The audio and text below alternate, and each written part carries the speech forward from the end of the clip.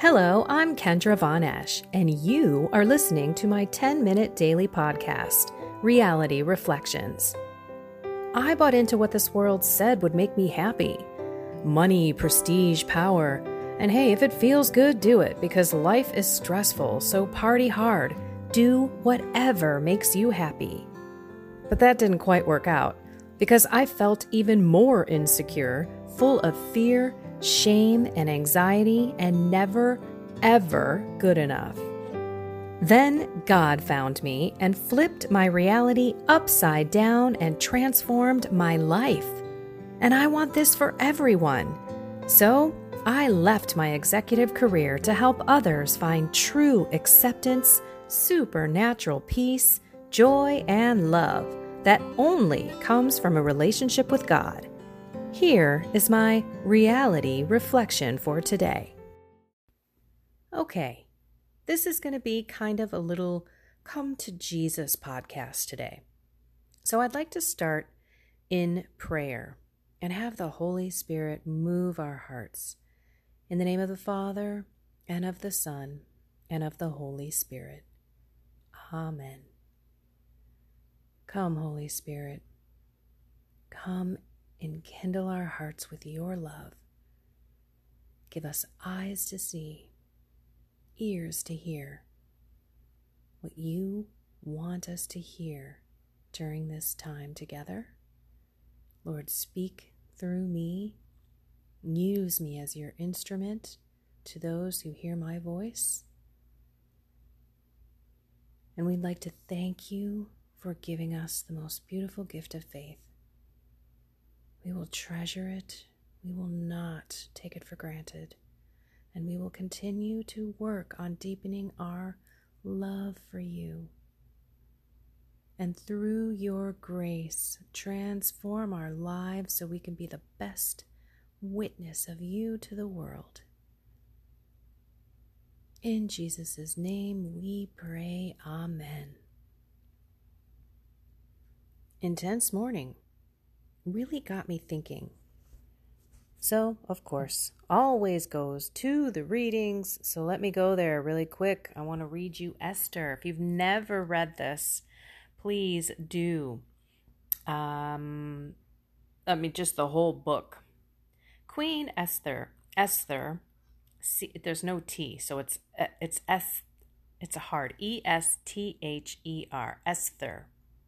Queen Esther, seized with mortal anguish, had recourse to the Lord. She lay prostrate upon the ground together with her handmaids from morning until evening, and said, God of Abraham, God of Isaac, and God of Jacob, blessed are you. Help me, who am alone and have no help but you, for I am taking my life in my hand. As a child, I used to hear from the books of my forefathers that you, O Lord, always free those who are pleasing to you. Now help me, who am alone and have no one but you, O Lord my God. And now come to help me, an orphan. Put in my mouth persuasive words in the presence of the lion, and turn his head to hatred for our enemy, so that he and those who are in league with him may perish. Save us from the hand of our enemies. Turn our mourning into gladness. Turn our sorrows into wholeness.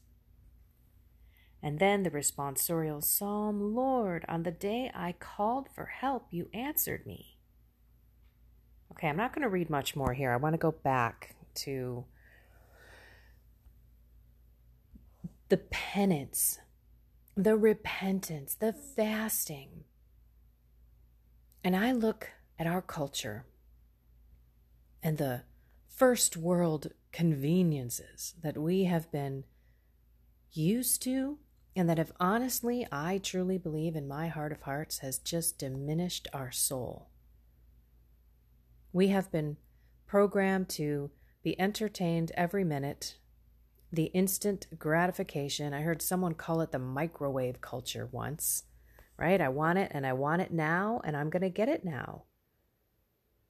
And I also believe that we don't have a real good way of controlling ourselves, our bodies, right? We're very impulsive. We dive into pleasure there's no question. I'm just going to do it. If it feels good, do it kind of culture, the me culture, not the God culture. And so if you look at how we might be fasting or preparing as we pray, what are we doing? If you are out there struggling with a temptation, maybe an addiction, maybe perpetual falling into sin, maybe you are working on virtue and you're trying not to be so angry or so judgmental. We should all be working on something here. And it typically goes in Lent to something, right? To give up. Something that is like a bodily mortification. Something to give up or something to add. For example, an add could be, I'm going to work out every day. A give up could be, I'm not going to have any sugar. Something like that. And then we whine about it. And we let everybody know how unhappy we are about it. Right? And then we fall and we have or we don't do. We're too lazy. We do it for a couple days and then we don't. And then we swirl ourselves into this kind of self-hatred and this pathetic, you are so pathetic. I can't believe you couldn't do this for 2 days, 3 days, 1 week, let alone 40 days. And I look at how incredibly devoted and how important it was to fast, to show. I mean, think about laying prostrate on the ground from morning until night. And just yesterday, we read about Nineveh, where the king and everyone in that city, including the animals, wore sackcloth, and ashes. No food, no drink, until otherwise told. And I go back to prayer. We're always petitioning something from God. And that's okay. We're supposed to ask God for stuff. As a matter of fact, that's our second part, is getting into the gospel. We are. God wants to give us beautiful, wonderful things that are good for us, right? If it's His will and part of His plan, He's going to do it. But He's going to do it on His time, and He's going to do it in His way. And hopefully there's a lesson or something that can be learned through that transformation that we can take to heart, and that we can also give credit to God when that transformation truly comes to fruition.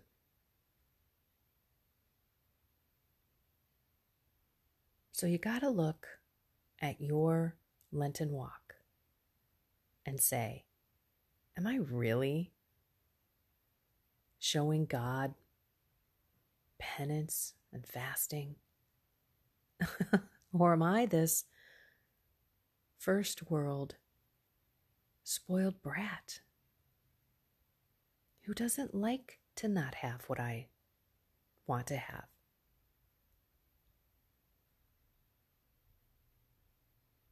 I really do think it comes down to love. And even though this hit me today, this has been what I've been working on for the past couple of days.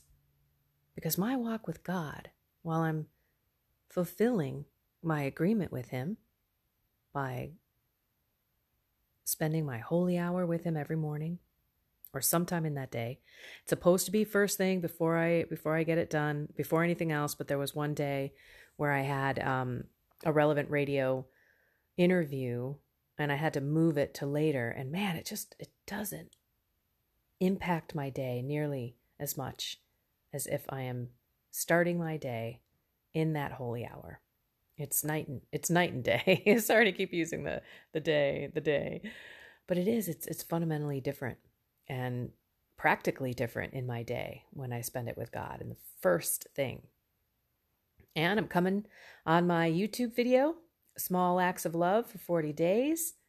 Please go to my YouTube channel and subscribe. Click the bell, the black bell, to be notified. And it's not something to add necessarily to your Lent. It's just I felt God wanted me to bring His love to the world. So it is all about bringing God's love to the world, not just love, which is a little bit harder. And I think the world needs God. And we, you and me, disciples, we've got to do it. Small ways. The world needs God's love. And to know that He's done amazing things in our lives. So check it out. Today's day 9. We're moving along. And I don't have those days mapped out. I just pray on it every morning, which is, again, another reason why I love my hour in the morning. So let's reflect and see what it is that we can do today to add to our prayer, right? Our prayer petitions, because you've seen in the Bible that sometimes maybe temptation or addictions or things that we're struggling with are sticky spirits that are hard to get rid of. So, prayer and fasting, says Jesus, some of those need that. And now in this season is a beautiful time to kick it up a little bit more, or for that matter, make it more joyful. No kind of whining or complaining inside. And also make it meritorious. What do I mean? When you walk away from that extra potato chip, or you walk away from that thing that you want, maybe you want a nice cappuccino in the afternoon and you decide, you know what, Lord, I don't need that. And I'm going to offer that up to you. And I am going to ask that you bless all of the people who don't have food, or that you bless all of the people who don't know that you are our food, our daily bread, people who don't know you.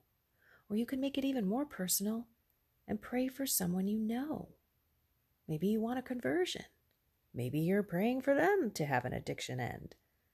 Or maybe someone's sick. But that's a way to double whammy that fast. Do it, offer it to God, and offer it to somebody else. And Satan hates that, by the way, because it is a double whammy. Not only have you duped him, right? You've walked away from that temptation or whatever it is, but you've given it to God to go make use of that somewhere else in the world. It's awesome. Okay, going back to my phone. Sorry if there's some weird noises on the podcast. Why? Because God really does love you and really does want to give you what you need, what you ask for. So we're in Matthew chapter 7 through 12. Jesus said to his disciples, "Ask and it will be given to you. Seek and you will find. Knock and the door will be open to you. For everyone who asks receives, and the one who seeks finds. And to the one who knocks, the door will be opened. Which one of you would hand his son a stone when he asked for a loaf of bread, or a snake when he asked for a fish? If you then, who are wicked, know how to give good gifts to your children, how much more will your heavenly Father give good things to those who ask him? Do to others whatever you would have them do to you. This is the law and the prophets."